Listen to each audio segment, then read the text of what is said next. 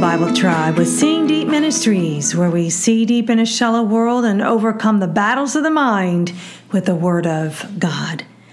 Being a wise guy is not necessarily being wise, right? True wisdom is not found apart from the fear of God. Reading today from Proverbs chapters 9 and 10, and the verse of the day is Proverbs 9, verse 10.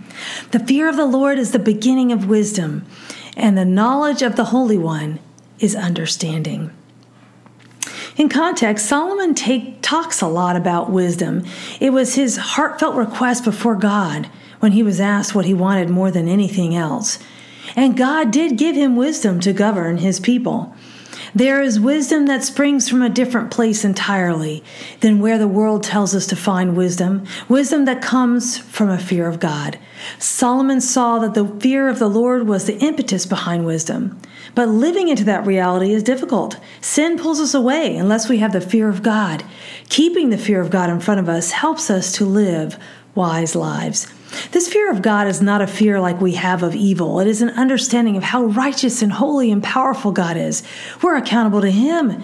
How we live matters. But there's another important lesson Solomon provides us with.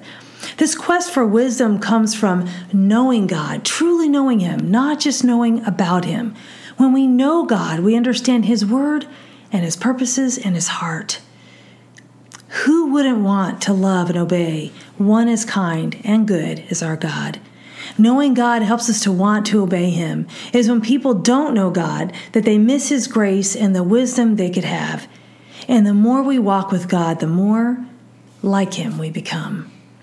I chose the key word knowledge, which is the Hebrew word da'ath. It means discernment, wisdom, understanding. Thought of the day. Get wisdom. True wisdom is not found apart from the fear of God. Application. May God help us to get wisdom and to walk in wisdom. The days are evil, friend, but fearing God helps us to live well for Jesus. Go with God and His precious word, friends. Tune in tomorrow as we head back into the book of John.